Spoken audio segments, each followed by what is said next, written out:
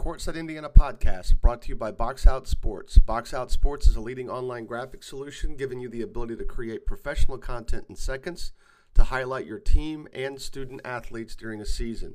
You can sign up for a free demo at boxoutsports.com. Courtside Indiana podcast is available on Apple Podcasts and Spotify as well as SoundCloud. You can subscribe via each of those apps and have them delivered straight to your phone, tablet, or desktop. We would appreciate a rating as well as a review on either of those apps.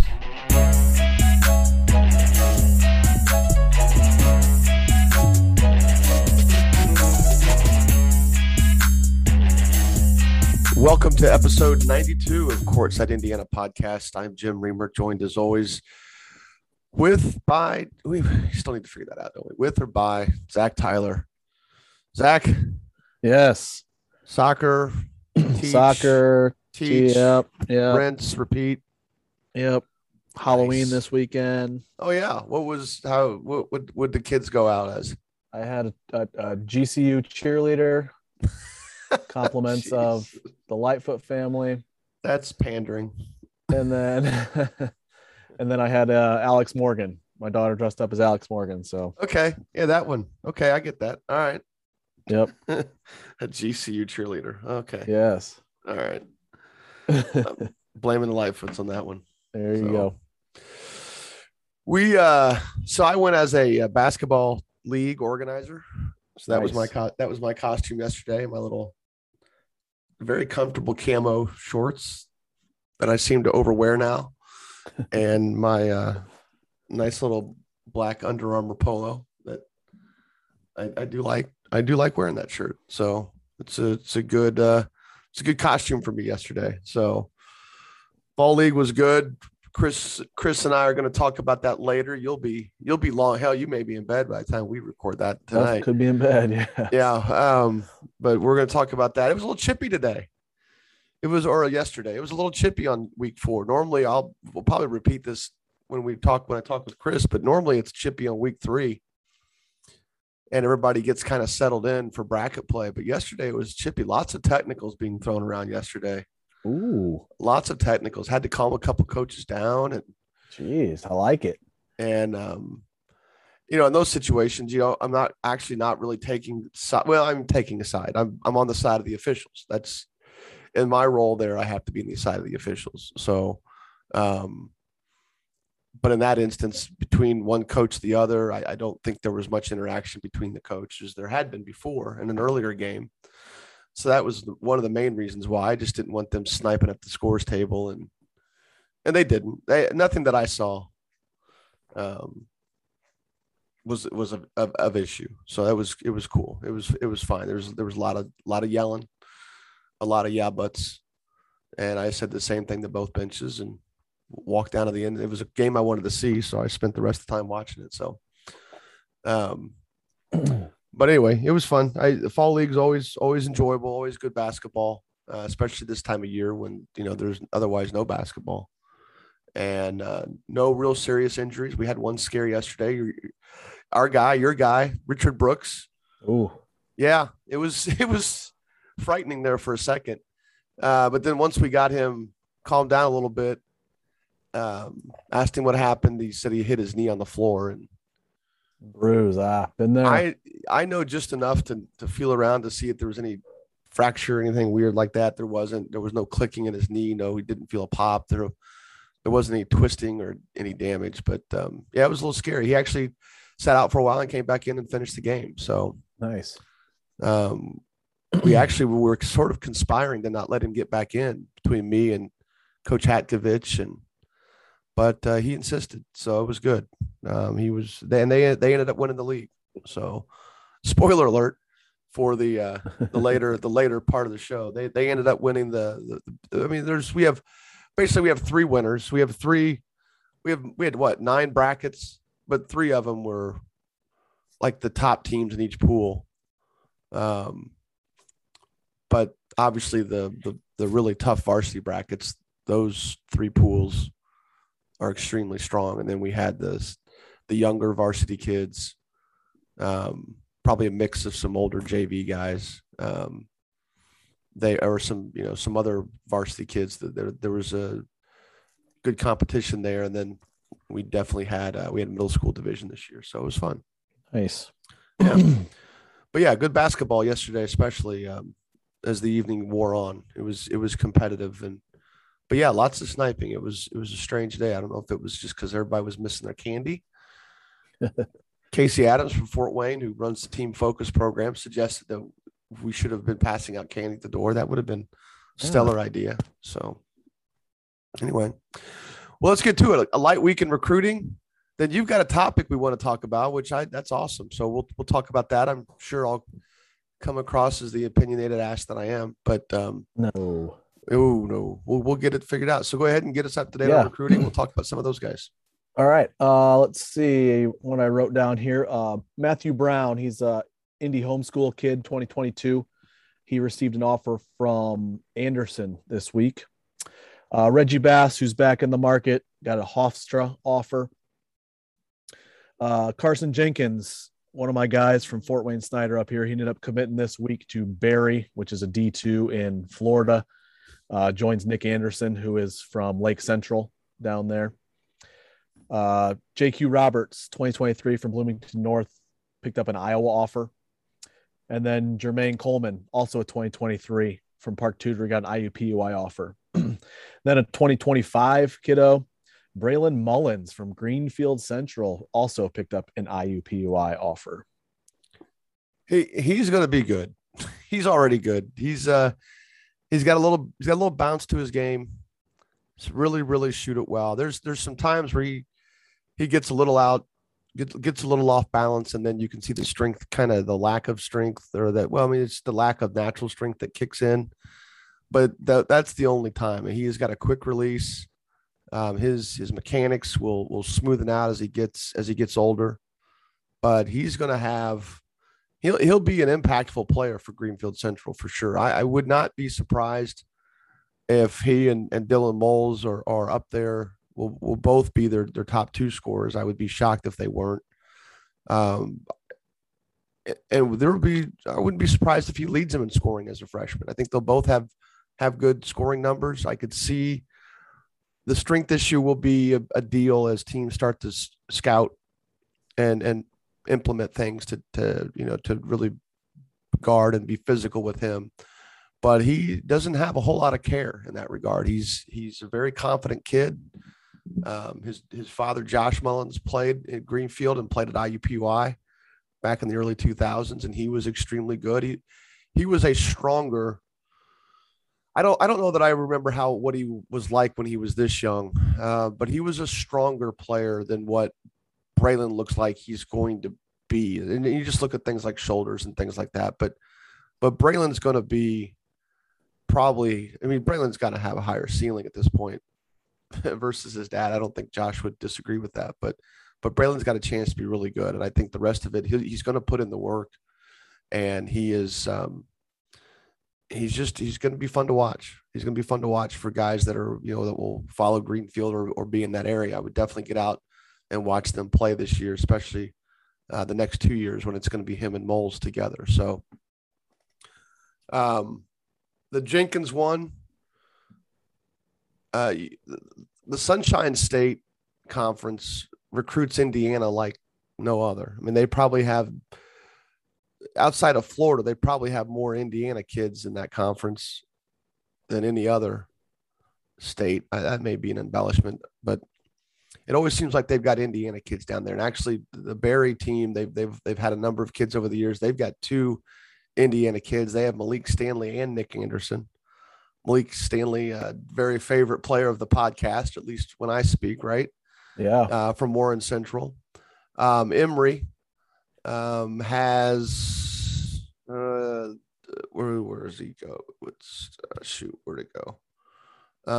Emory has a player from Jerry Bracey, one of your guys.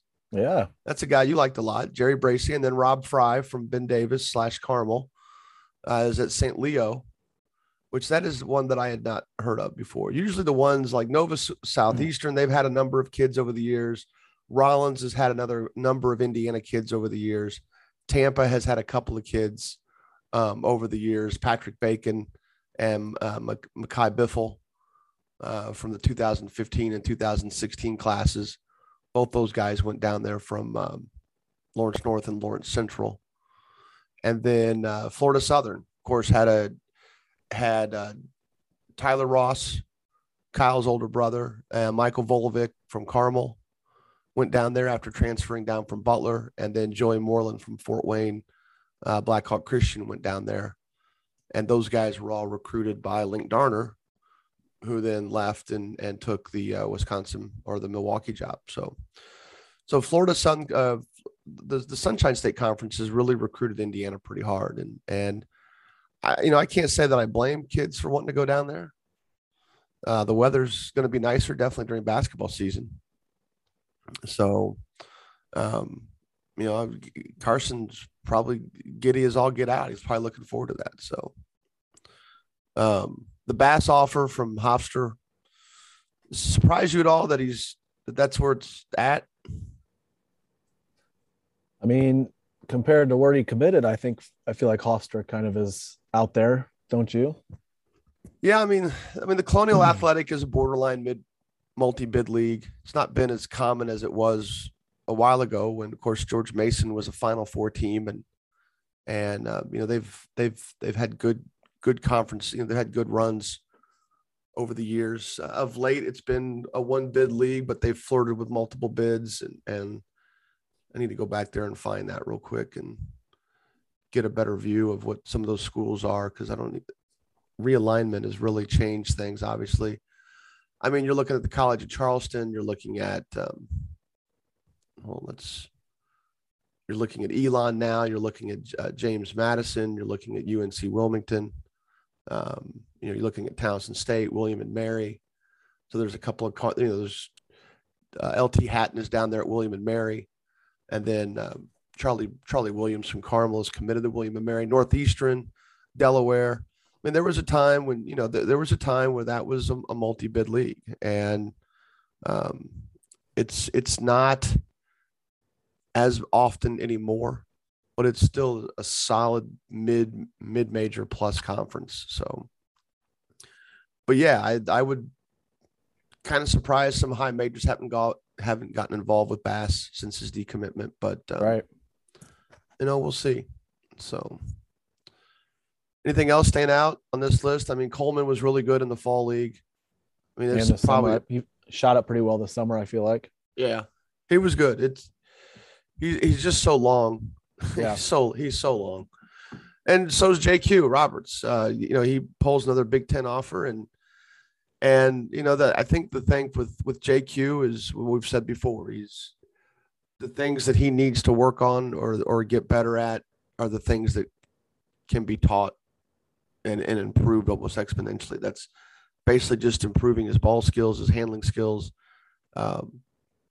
decision making off the dribble, and it just really continuing to smoothen out his shot. So I think a lot of that's going to come. It's hard to not like his motor and his effort at every opportunity. I think defensively he's got a lot of physical tools to be really good on that end of the floor too. So right. I mean, he already is, but I mean, it's easy to project how that's going to look. So that's a good list. All those guys we like, So, yeah. Oh yeah. By the way, we've been mispronouncing Kaleo Kalia. I can't even remember how we pronounced it incorrectly before. Evidently, it's Kakalia. Kakalia. Okay. From his mouth to my ears. It was funny. We were tending to Richard to Brooks yesterday, and as I'm walking away, we finally get Brooks back to the bench, and as I'm walking away, Kaleo's standing right there. I said, "Hey, by the way, how do you pronounce your last name?" Nice, perfect timing, right? I'm the guy that makes jokes at funerals, so me asking that question in that moment is not. Anybody that really knows me well around here knows that's pretty standard fare for me. So, yeah, Kakalia. So like anything else, it's how you put the emphasis on the syllable. So, would have never guessed Kakalia. Kakalia. Although here's one for the audience. is it Maconaquah? I mean, it's Maconaquah, right? We all know what Maconaquah High School is, or is it Mackinac? Jeez. I think that's as that tribe would have pronounced it back when there was a tribe, I guess. I don't know how else to say that anymore without bending political correctness. But yeah, Mackinac is how that is also how it used to be pronounced. But I assume they go by Maconaquah. I've never really stopped to ask. It's one of those things when, the IHSAA draw every year, you hear Maconaquah. So, yeah. All right. What do you want to talk about? This issue is yours. It's a great issue. Yeah. It blends in with something that I've get in my ear a lot just because of where I live and who I support. Sure. But it's not, it's not a one-to-one relationship, but it's pretty darn close.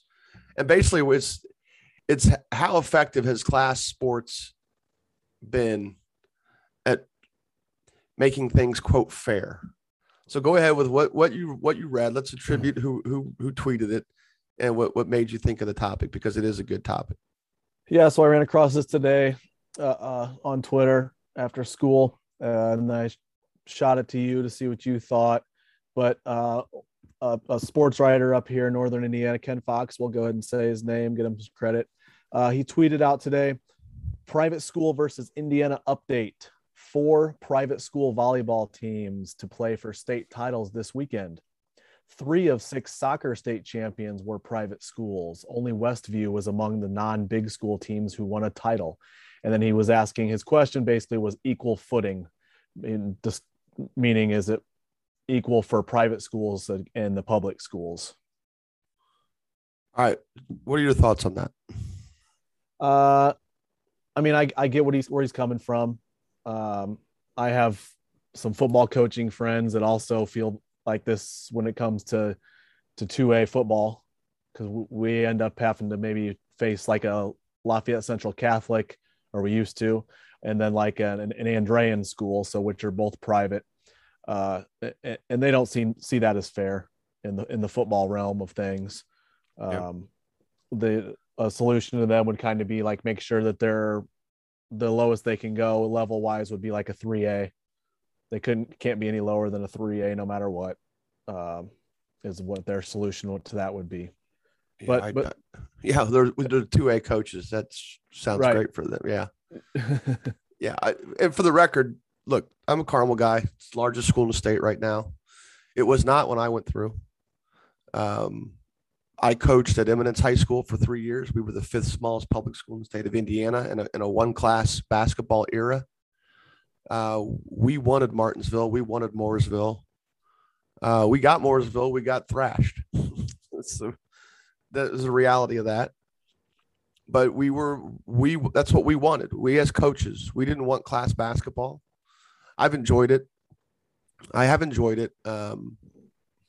I've coached kids at all 4 classes that have won state championships, and none are any less fun to follow than the other.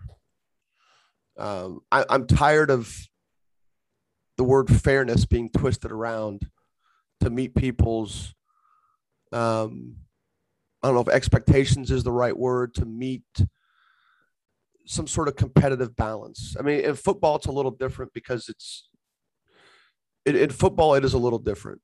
I will give them that, because you're talking about roster sizes. It's a lot harder to field one-way players at lower classes, if I'm not mistaken. Yeah. Even as good as Sheridan is, as has always been, seemingly, they have always had multiple 2-way guys. And in a game where you're playing a larger school or you're playing a private school where those kids are going there specifically for a sport, it can be troublesome when you have to continually go against guys that maybe not specialized, but again, they're there to play athletic. They're there for athletic reasons. Right. But in other sports, so I might give football coaches a pass on how they react to this, but in other sports, it's just, I get tired of the definition or the parameters of what fairness means. I think I would like for the IHSA, I definitely would not be in favor of saying you can't have private school football teams below 3A. That's self-serving. I would that you know how convenient of them to draw the line.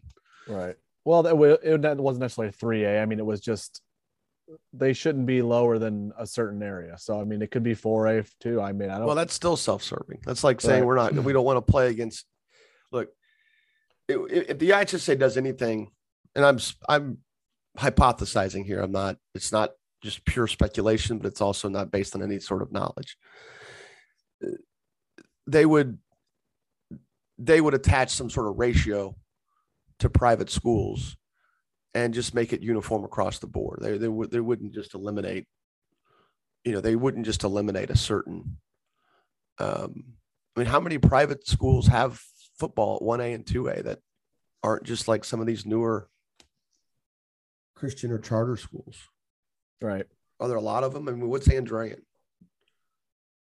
Yeah, Andrean's a Catholic school. I mean, they're 2A. They're 2A? Are they really 2A in football? Yep. Well, look, obviously Carmel takes a lot of flack now, the last decade, because of the size of the school and the number of championships they've won in basketball. There's a discussion on John Harrell's website, his forum, that somehow turned into Carmel. I don't know how that got to be. Somebody made a comment about Carmel. I chimed in. Well, it was about transfers, and somehow it got discussed that obviously nobody feels sorry for Carmel, which is true. It's fine. But no one's ever felt sorry for Carmel. Right. We've grown up that way, and that's how that works. But the last decade, people have been like, well, Carmel should split. Carmel should split. They need a second public school. And my answer to that is flat out, that's bullshit.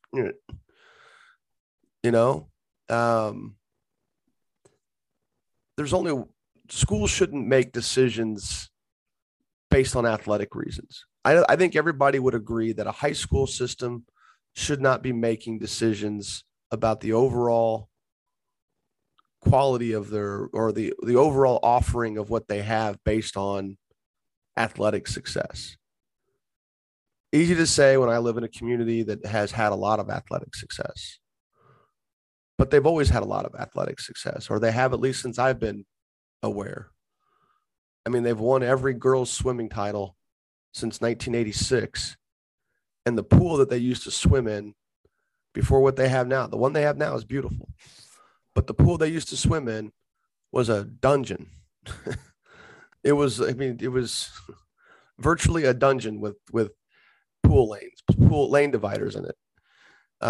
It was awful. And there was no ventilation. It was miserable to be in there. And, Carmel is a situation where I don't want to go too deep on this because I know that wasn't your intent, but I told you this would be a bigger deal for me, or a bigger topic for me, or a broader topic. Right.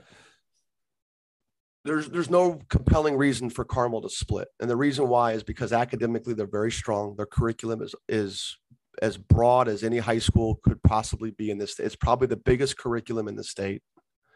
And if people don't understand what that means they're mostly their elective classes are just tremendous. They have a lot of options for kids. And the NCAA publishes every school in the country their core courses that they accept as core classes for NCAA freshman initial eligibility.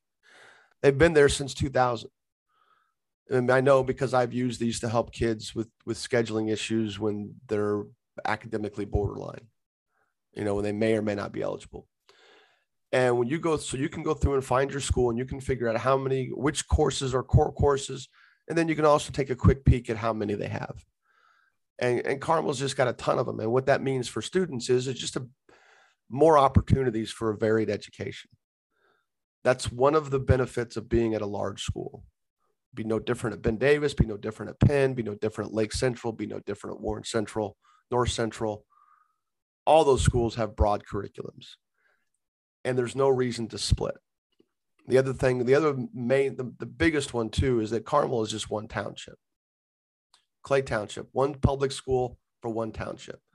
HSE, when Fishers became born, when Fishers rose from the dust, HSC served 2.5 townships. And now it's just now Fishers has its own township. HSC has 1.5, and you can bet between not too far from now, we'll have an additional high school in Hamilton County that will serve that East Noblesville area. That's sort of the split between Noblesville and HSC. And what's happening is that people then, this is all leading to a point. Sorry for taking so long.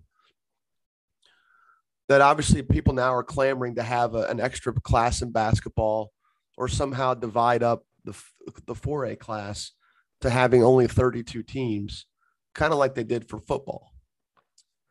And it's a lot of it is just this reshaping of what the word fair means. That's as diplomatic as I'm going to, or that's as harsh as I'm going to say it right now. I mean, it's a lot of whining is what it is, but it is basically the reshaping of what fair means. And I look at people who didn't think this wasn't going to turn into a private school fest at the non-big school levels when class sports came into mainstream popularity, were fooling themselves. And I think it was evident right away. Anything else up there that, I mean, I sort of stepped on your point, and I apologize for that. But no, that's all right. Go on. You talk. Fair. If you look at through some of the replies, like fair comes up a lot. That word fair comes up quite a bit in those private school versus public school debate. So I mean, you're on the point, so you're fine by talking about that word fair and what's fair. And they're talking about recruiting and things, and of course, like that with those private schools, which you kind of mentioned also, or hit on, not necessarily the recruiting part, but people going to those schools for specific sports. Correct. Well, that's undeniable. The recruiting part is silly because every school recruits. Right. And the people who complain about recruiting are the people who are at schools that don't get kids that come in, that don't attract kids. Indiana has open enrollment. Mm-hmm. So outside of a school, like Carmel's one of them, that closes their borders, you can no longer be an out-of-township kid and go to Carmel. I mean, you can be dishonest about it and give them a fake address, but you can't live out of township and go to Carmel. That's a Carmel decision. Other schools are like that too, and the main reason is because they don't want to wake up in the middle of August and have this slew of kids that they didn't otherwise plan on having. I'm sure there's enrollment deadlines and things like that, but a lot of schools will take anybody. And with Indiana's open enrollment policy, where basically you get sort of a voucher, your tax money goes with you. Hardly any of these schools have boundaries, actually. Right. Now, the IHSAA has their own rules dealing with that, but as far as initial enrollment, none of these schools, and I shouldn't say none of them, none of these schools by rule have boundaries. None of them. Where are you at, New Prairie? LaVille. LaVille. Why can I not remember that? Because I'm an idiot. That's why. They have open enrollment there. Oh yeah, we have kids come down from South Bend all the time. Yeah. So is that fair? I mean, we're getting the money like you're talking about. There you go. Are we getting athletes out of that deal? Not necessarily. No, you're not. Maybe. Well, I shouldn't say you're not. I don't know. You're telling me you're not. You're probably not. I mean, if not necessarily the top-notch athletes, obviously. Right. I mean, all right. So, without outing who it was you were talking to, if it was the LaVille football coaches, well, you have open enrollment. So why you have no boundaries, right? So you have the whole state, and it's a normal public education. You don't have to go through Catholic mass. You don't have to wear a uniform every day to school. Sure. You just be yourself. You can go to LaVille That's the part that really falls apart when people start talking about recruiting, start talking about boundaries, start talking about fairness. Right. Is that I would say a majority of the schools have open enrollment. That I would say there are way more schools that don't close their borders than there are schools like Carmel, Center Grove, Crown Point. I'm trying to think of places that I've looked at in the past. Anyway, so I don't know. I'm just against it anyway. I hate the word how fairness is used. Fairness is used when people get beat and try to find excuses as to why they got beat. No different than blaming the officials. No different than some kid that's not getting playing time or some kid that gets cut and the word politics is used. You know, nothing's ever fair when things are going against you. There's always some other reason. I guess I've just never made excuses when we've gotten beat. Right. In teams I've been involved with. I mean, I've always looked inward, and then I've always looked at our guys. And when I say inward, I mean at me when I'm coaching. You know, and even when I watch Carmel, when we get beat, I figure my first thought is, well, what could Osborne have done differently? You know, and I guarantee you, he's thinking the same thing. And then you apply it across the board, and you look at the kids that make the mistakes of the things that we feel like we need to be better at teaching it. To me, that's the only way you do it. But the issue of fairness, and again, look, I support a school that has 5,268 kids. The bottom of 4A has always been closer to zero enrollment than it has the top of their class. But no one cared how big Carmel was until 2012. They definitely started caring in 2013 when they went back to back. You know, and then 3 years in a row in the state finals game, or 4 if you were to count. Well, my brain's a mess right now, but I mean, basically, no one cared about how big Carmel was until this last decade. Now all of a sudden it matters. And Carmel certainly doesn't benefit from any transfers. Now this year they might. They got a couple out of state kids moving in, but we're talking about dudes that that are transferring and quote being recruited. You know, right? I don't know. Private school kids, yeah. Yeah, I mean, what do you think of this? The IHSA needs to find a formula where a multiplier. Figure out what the formula is, 1.25, 1.3, 1. Whatever, 1.5, whatever it is, for each student they have. This should be all non-traditional schools. So this would be charter schools. This would be private schools like university. This would be like Park Tudor. This would be parochial schools. And this would also be like what you would consider Brebeuf and Cathedral as Catholic denomination prep schools. 1.5, we'll pick the ratio, whatever it is you want, apply it to their enrollment. And that's where their enrollment comes to play when it comes to figuring out which class they're in athletics. Do you like that idea or not? That's been tossed around a few times over the years. Yeah, I mean, that would make sense and probably help some people complaining about fairness. Well, it would change who complains. Yeah. And if it didn't work, and it just turns out that Cathedral's really good, and it just turned out that Chittard's really good at football, regardless of who they play. Right.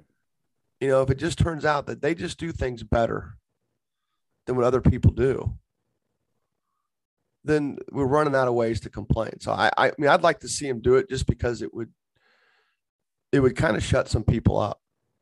Definitely. You know, but anyway, I don't know. I just hate how fairness is used. So that's how that goes. Yep. I warned you. This is where I would take it. I warned you. This is where I would go with it. So you're fine. Yeah. I mean, football's different. People have argued all the time. That was their main argument. Well, we've had class football for blah, blah, blah since however many years, early 1970s. Well, it's just, it's much easier to field a basketball team than it is a football team. not just in terms of numbers, but also in terms of equipment. I mean, I've seen kids share equipment in football. Yep. I've seen when I've gone to watch basketball kids I've coached. I've seen kids that play basketball at smaller schools, and then they also happen to play football. I go support them a little bit. I've seen kids, or at least it used to be. It's been a long time, but I saw kids sharing equipment in games. So you don't really have to worry about that in basketball. So anyway, anything else on that topic? I don't think so. You're giving me the high sign, like you got to go tuck kids in and. Yeah. All right, man. Well, that was good. That was a good topic. It was nice to. Yeah, I'm glad it came up. Nice to do more than just talk. I mean, look, Ken's a good journalist. He does a good job up at the Elkhart Truth. We've had some run-ins before on social media when there have been some issues on Carmel going north. Right. You know, as if there's other options. As if there's other, a lot of other options when it's binary, north and south. Yep. And Carmel happens to be north of the center line. But no, generally he does a great job of covering the Elkhart area, and yeah, it was a good topic, but yeah. So anyway, all right, Zach, you're out, right? You're gone. Yeah. Yep. You and Chris have a nice night. We'll figure it out. I'm not even sure when we're going to record it, but we will. So I'll let you go, and then I'll close it with his session. So I'll do the reads then. Deal. If I remember. All right. All right, man. Have a good week. We'll talk later. All See right, you.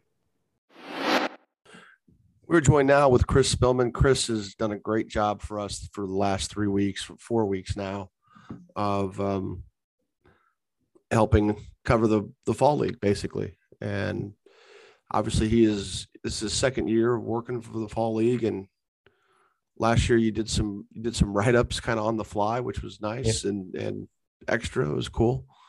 And you've been with us a couple times in between podcasting before even this fall league, just talking about guys and games you've seen. So Zionsville kid, right? Yes. Yep. Zionsville. How was the PSAT?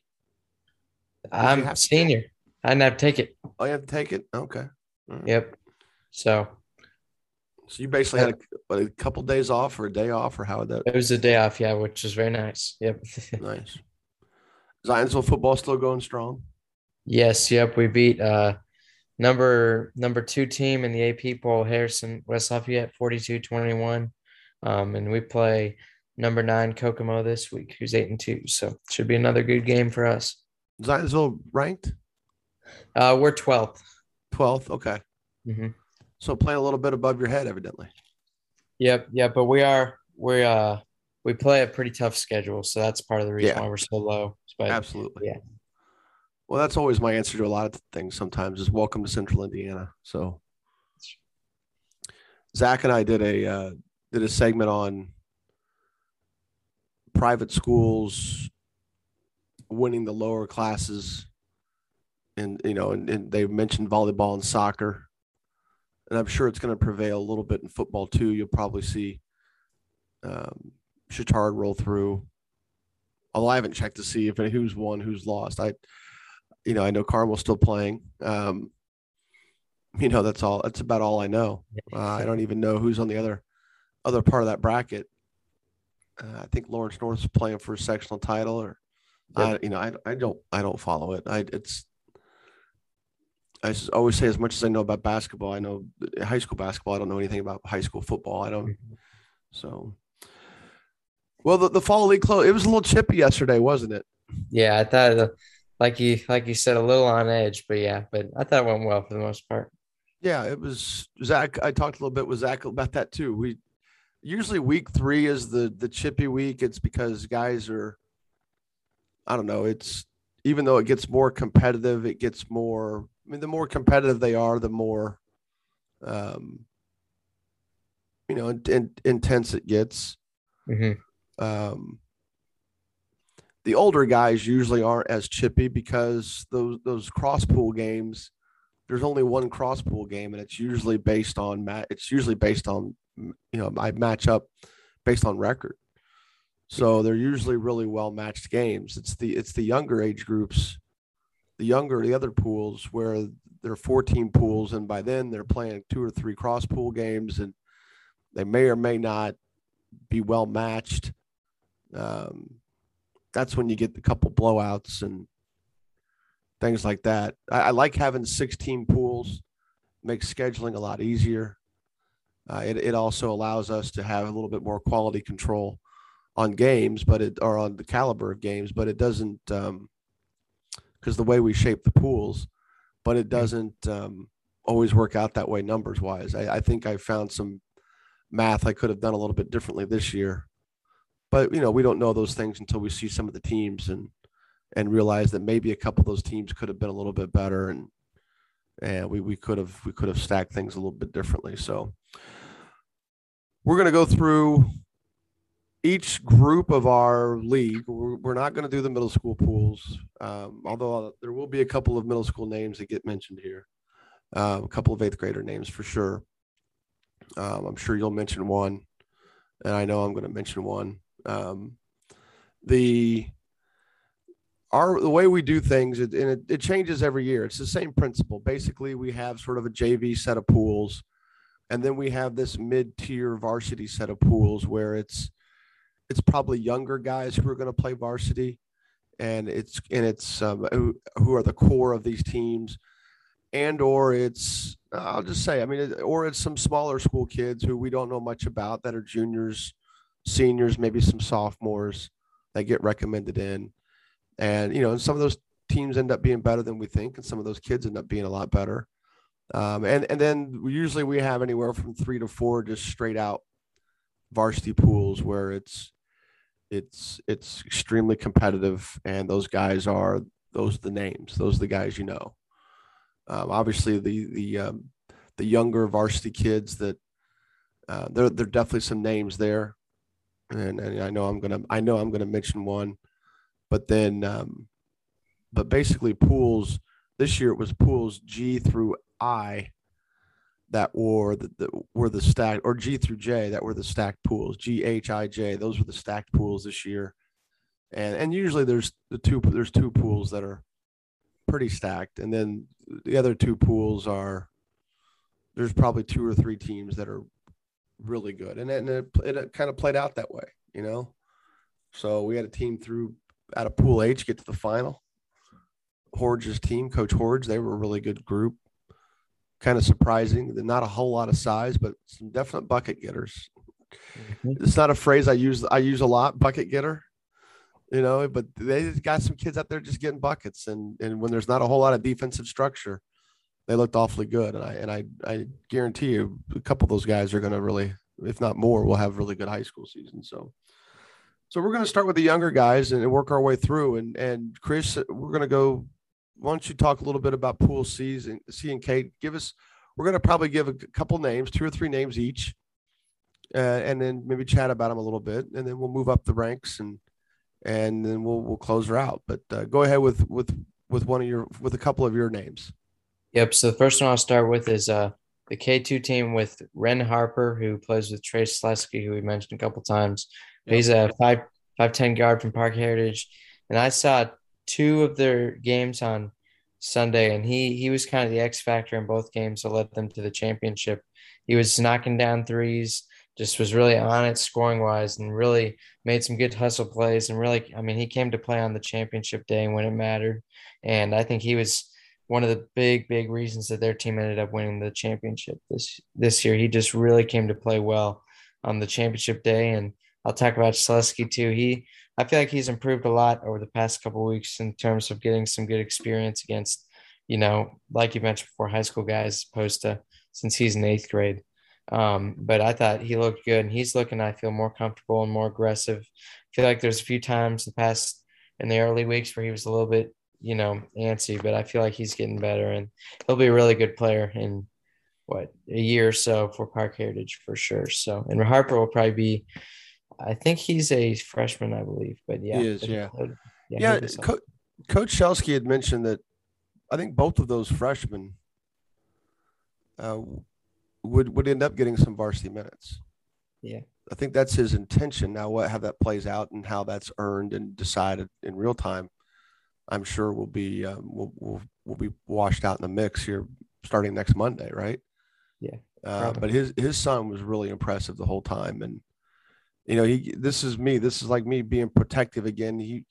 He was hoping that a couple of the key players like on varsity, Christian Johnson and gosh, Naz's, I can't remember what his last name is. The kid that transferred up from Terre Haute North. He was hoping they would play. But they are both football players, and it's iffy, on whether or not those guys should be doing, competitive stuff during football season. Depends on each kid. It depends on their body. We do have a number of football players that play in the league. And, he was hoping that his son would play with him, or that one, that those, and then those other guys would be getting varsity, in the varsity pools too. And, it was pretty protective of the idea of putting a kid that young in those top pools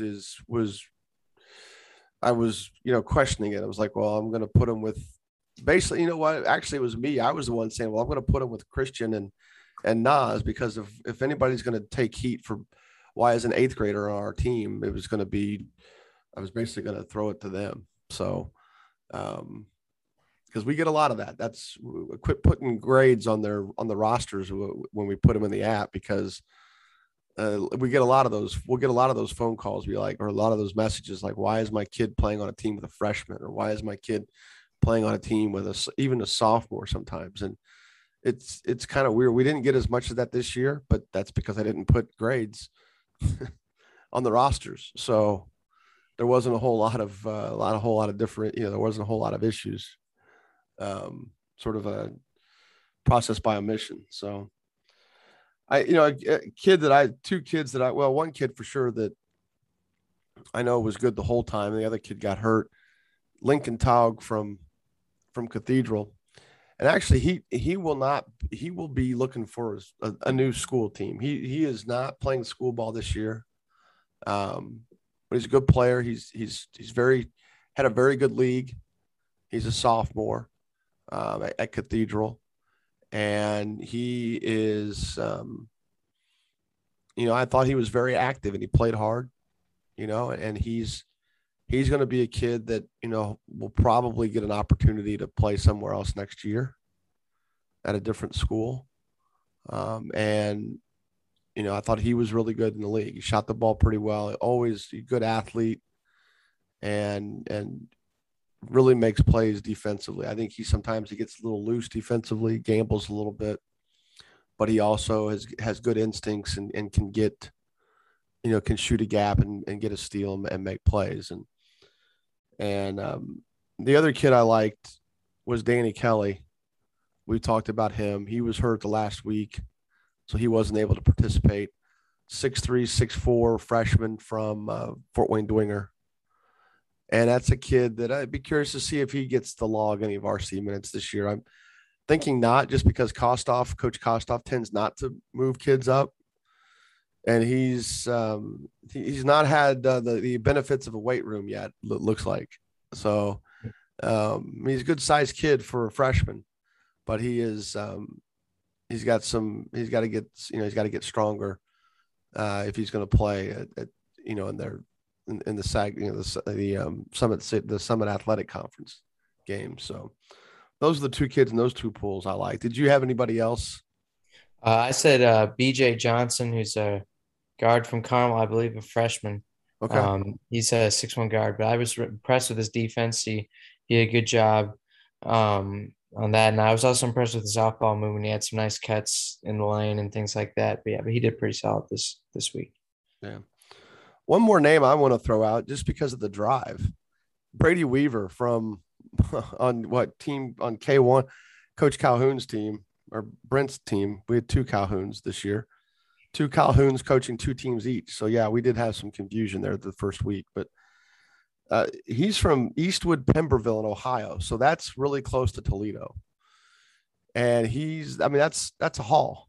That's a good 3-hour drive if not a little further, to play. And that group was a group of last minute signups, and we basically threw them all on the same team, and they were definitely more competitive. I mean, it was really mostly a lot of kids I didn't know, including this guy, and they did really well. I thought they competed. They were in every game. I know a couple games got out, maybe one game got out of hand late. I'm going to check their schedule real quick to see just how accurate I am on that assessment. Dang it. It won't, there we go. Yeah, they went, I mean, all their games were tight. All their losses, they lost by 5, they lost by 2, they won by 11, they lost by 3, they won by 6, they won by 10, and then they lost in they lost in the bracket game to Coach Turner's team pretty handily. Turner beat them twice, once by 5 and then once by 27. And then they had the game against Howard County that I know was tight midway through the second half. But I thought those kids played really well together and did a great job. And that's the challenge of the teams that we put together individually, especially at the younger age groups, who may or may not really know how to play, especially without the basketball. And it's a lot easier for those older guys to play and adapt. But these kids really did well. But man, that drive from near Toledo, Ohio, that was a haul. So really appreciated him coming out. So let's move over to pools D and F, or D, E, and F, with some of the guys that you like there. Okay. Yep. So I'll start with the progeny team. I pretty much said the entire team, but the main two guys I would say were Ronald Rutland and Cameron Caskey. Caskey's about I'd say a 6'2", 6'1", 6'3", somewhere in that range guard from Pike, and Rutland's about 6'1" guard from Crispus Attucks. But both of them really willed their team to this championship. I was really impressed with Caskey. He kind of showed a new element of his game where he just, from an athletic standpoint, just took over and was getting boards. There's times where he got 2 or 3 putback attempts in a row, and I was just like, that's something. And Rutland, he's a great shooter, one of the best shooters in the class, and he even showed some nice athleticism, had a nice dunk.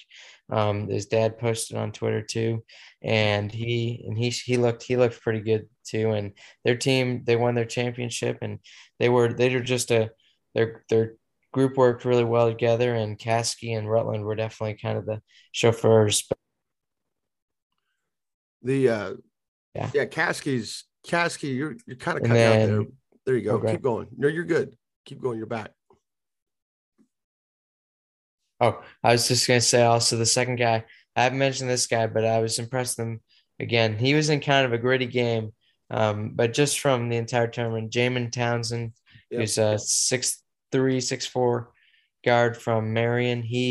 I was just been impressed with him the entire time. And yesterday, they lost 23-31, which is, not very high scoring.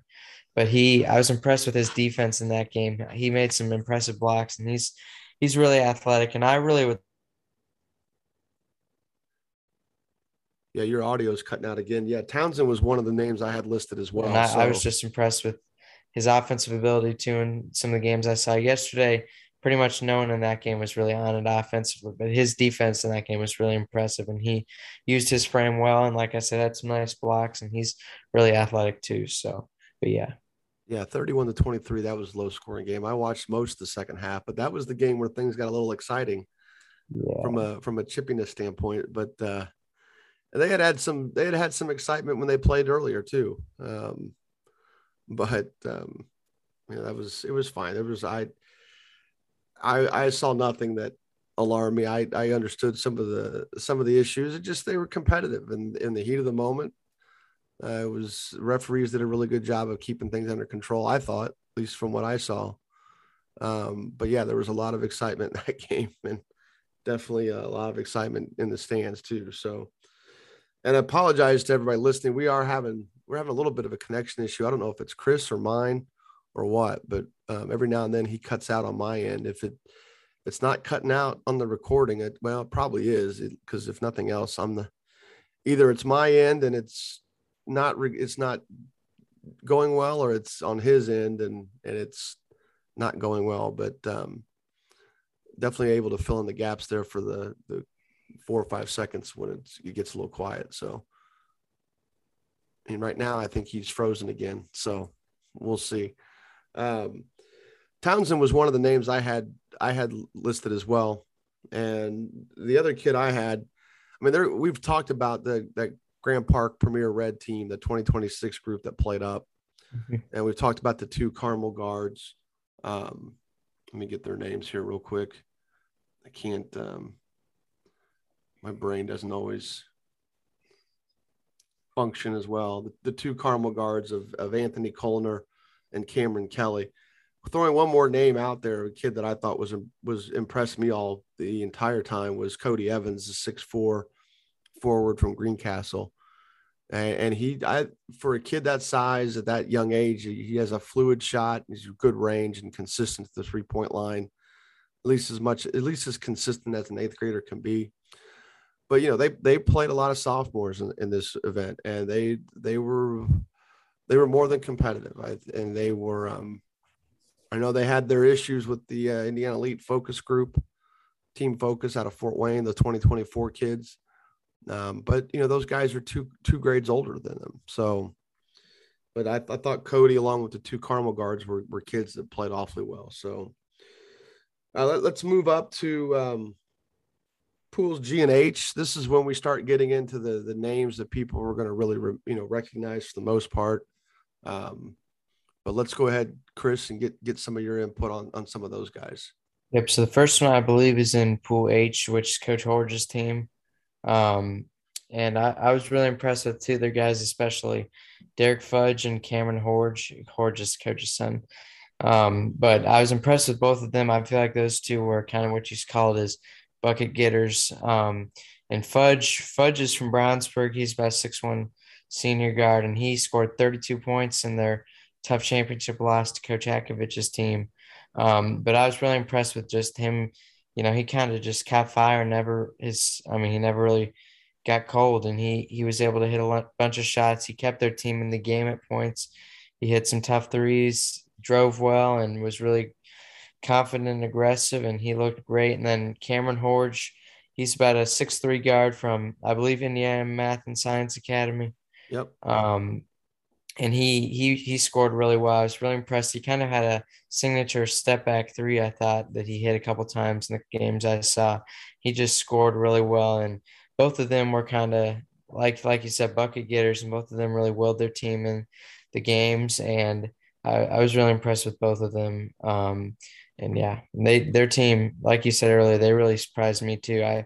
They don't have a lot of size, but they just, like you said, they're guys that really can score the basketball. So that was their only loss. Yeah. I mean, they went undefeated. So they went undefeated in their pool. They won their cross pool game, which was against another undefeated team. And then they went through the day and they won their first two bracket games, beating us in the semifinal. And then they were down early to Hakovich's team, but then they climbed back in a little bit, and then kind of, I think the things kind of deteriorated from there at the end, right? What was the final score there? They lost by 5. It ended up being pretty good. Yeah. Yeah, I had Cameron Horge definitely for sure. I mean, Chandler Jackson is obviously the name there that people will know, the 6'6" forward from Warren Central, and you know, he gets to show off a little bit of his ability to drive in these games, and you know, and he's going to have a different role this year at Warren Central. You know, they graduated Malik Stanley. We talked a little bit about him earlier in the podcast because of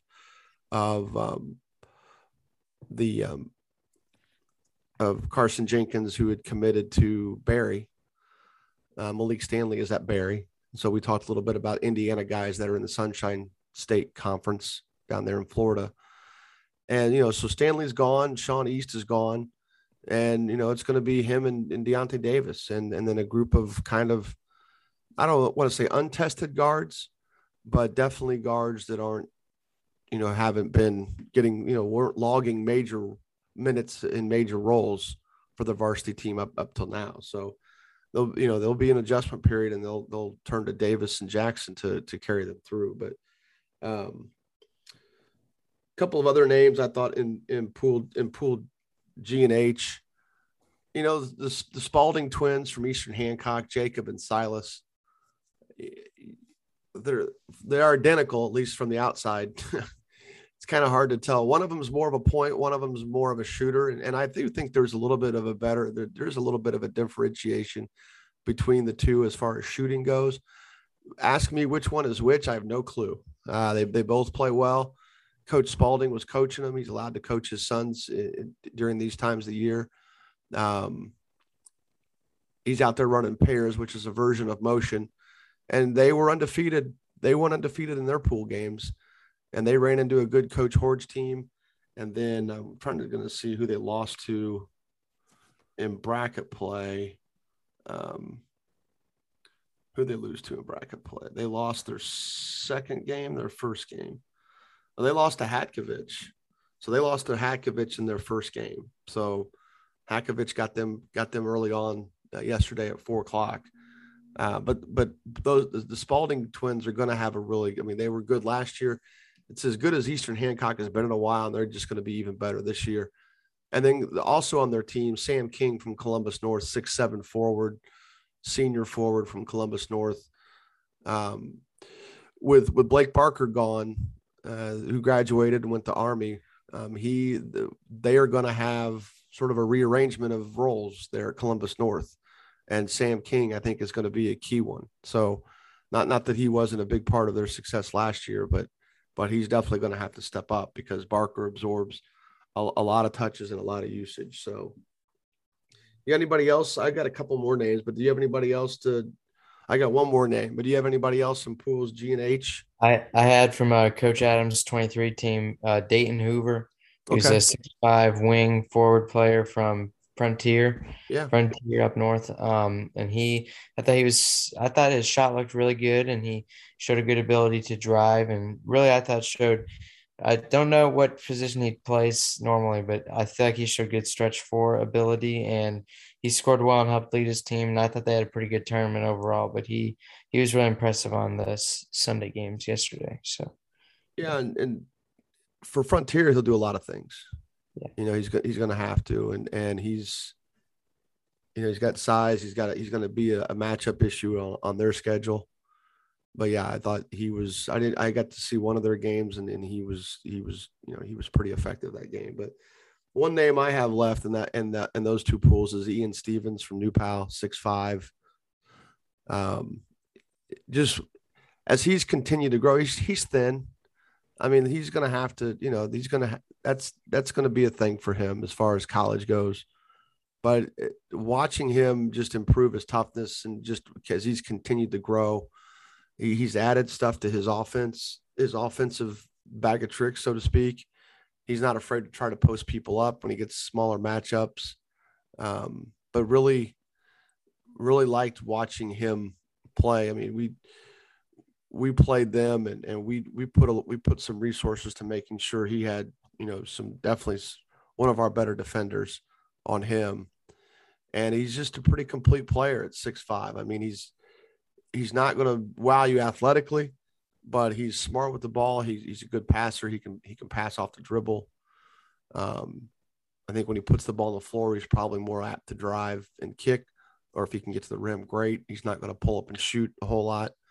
But he is going to be able to catch and shoot, and he is going to look to get in the post and maybe even back down, take sort of pivot out a little bit and get his back on his defender and do a quick little post up that way. But he was good in the games I saw, and he was pretty good against us. We were able to pull away at the end and win, but he was still pretty effective against us. So anybody else there before we move up? No, that's about all I had for those. All right, man. So, pool I and J. We could name everybody in pool I and J, couldn't we? I mean, that's pretty much, yeah.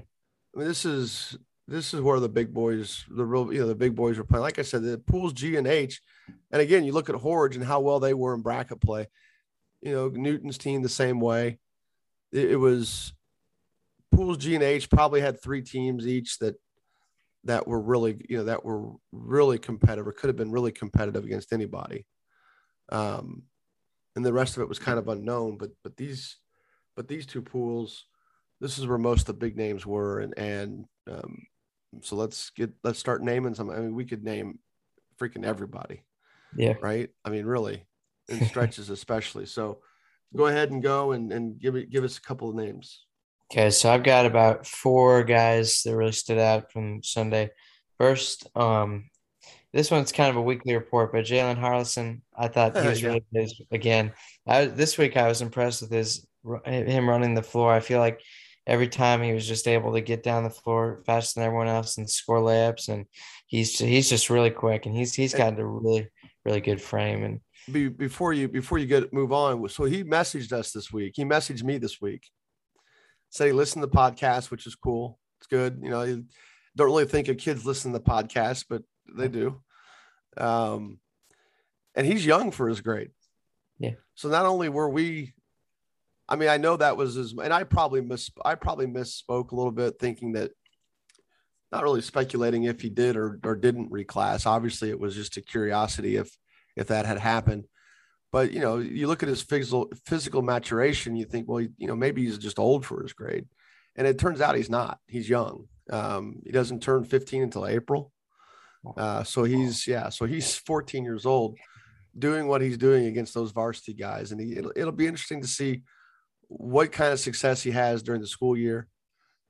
Because obviously there's going to be, game planning, scouting, trying to find tendencies in what he does, what he can do well, what he doesn't necessarily do well just yet, and how to operate, against teams that are going to be able to match him physically. But with offers already from Indiana and Maryland, I mean, the sky's kind of the limit for him right now.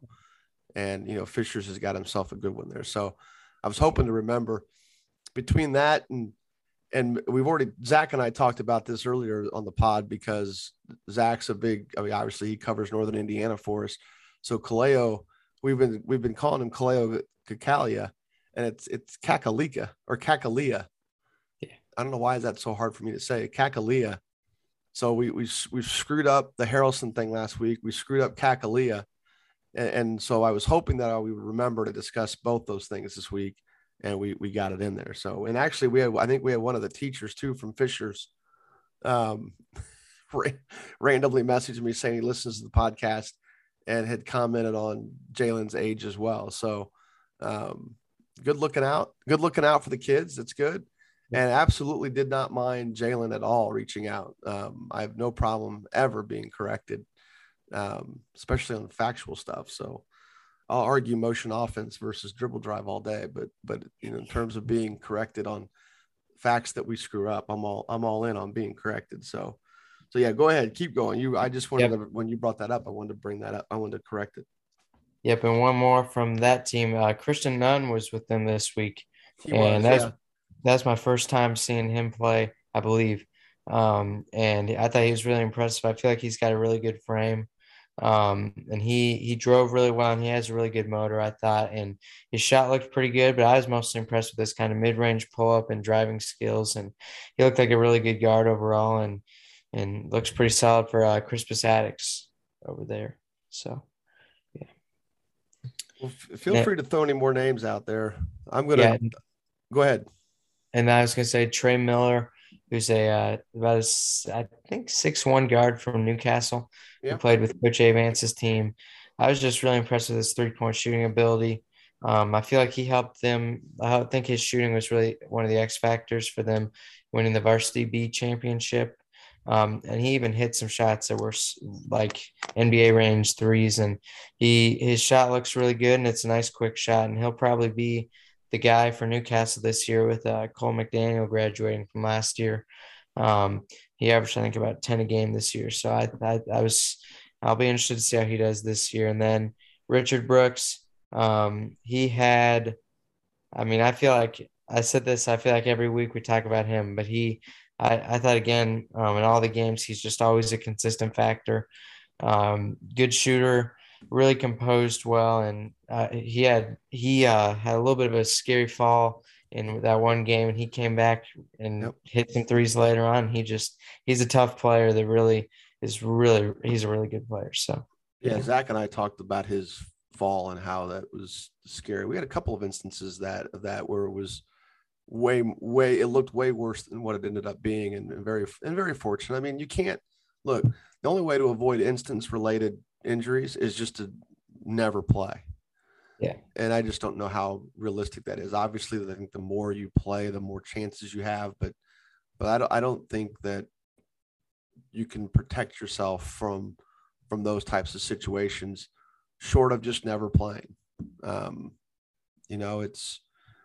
yeah, we were able to go through the league with only one really longer lasting injury, and that was the Danny Kelly, the younger Kelly boy, who did have an arm fracture that's probably going to keep him out for 3 weeks. Yeah, his fall, and also Marial Poe, another name that we had been mispronouncing, trying to say it was Puo, but it's just Poe, Marial Poe from Brebeuf. He was definitely a name that I wanted to mention because I thought his scoring, his footwork in the paint, and really around the basket, even driving, was good to watch. And it's, he's going to step into a big role at Brebeuf. Obviously, they have Billy Smith, who we could also name. Again, we could name a lot of guys during in these two pools, especially.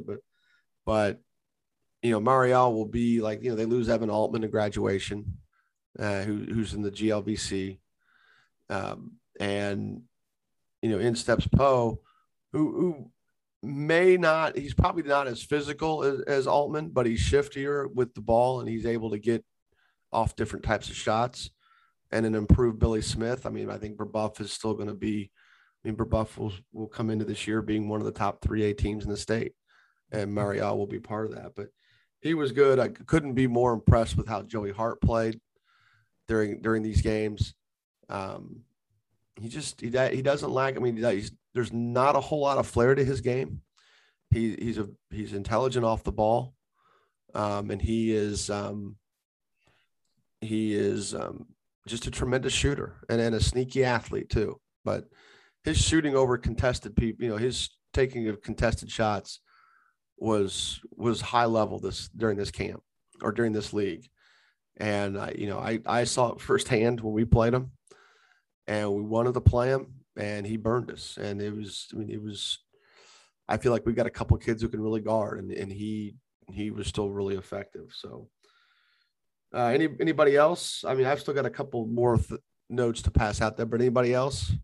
I can't really think of anyone else. I think the most impressive guy I saw throughout the tournament, I was really impressed with Jalen Harlison, just how good he is at his age and how much sky high ceiling he has, like you mentioned. So, yeah. Yeah, I mean, look, we had a couple of themes that I liked especially in the older age groups. I like that Anderson, the high school, looks like they're starting to get some talent back through there. They had some nice players there, and not just of Anderson High School, but Liberty Christian as well. But for me, it's as a guy that's older who remembers when Anderson, when all the NCC schools and Anderson Highland, Madison Heights were really loaded teams. It's nice seeing some talent get back through that school, and they've got they've got Tyrell Willis, they've got Jaquan Ingram, both were in the league. Sean Page was a kind of an underrated shooter at 6'6", and was really effective against us. And those guys are going to be part of what should be a better Anderson team this year. So it was good to see them. Good to see those kids perform. And then the freshmen that we've talked about it periodically that have played in those top two pools. Harrelson, obviously, we've talked about every week. Xavier Robinson from Lawrence North played with Coach Saunders' group. LeBron Go from Cathedral played, and then Chase Koneski from South Bend St. Joe, who played for Hadkovich. He a very good shooter. a different player than what his brother is, who's at Notre Dame now, but a very good shooter. And for a freshman to compete against some of those guys, he didn't have the impact that Harrelson did, and he may not have even had the impact that Robinson did, but he still proved that he belonged out there. And I like that those older kids embraced him. They all came down together to play as a team. This is their 4th year of doing it. And it was nice. They made a big deal out of winning. It was funny. They were like, finally a team from Northern Indiana won this thing, because it has been kind of dominated by the Indianapolis area teams, which, mirrors what the high school season looks like sometimes. But, Hakovich won his pool, or not won his pool, but won the main bracket, and they were impressive.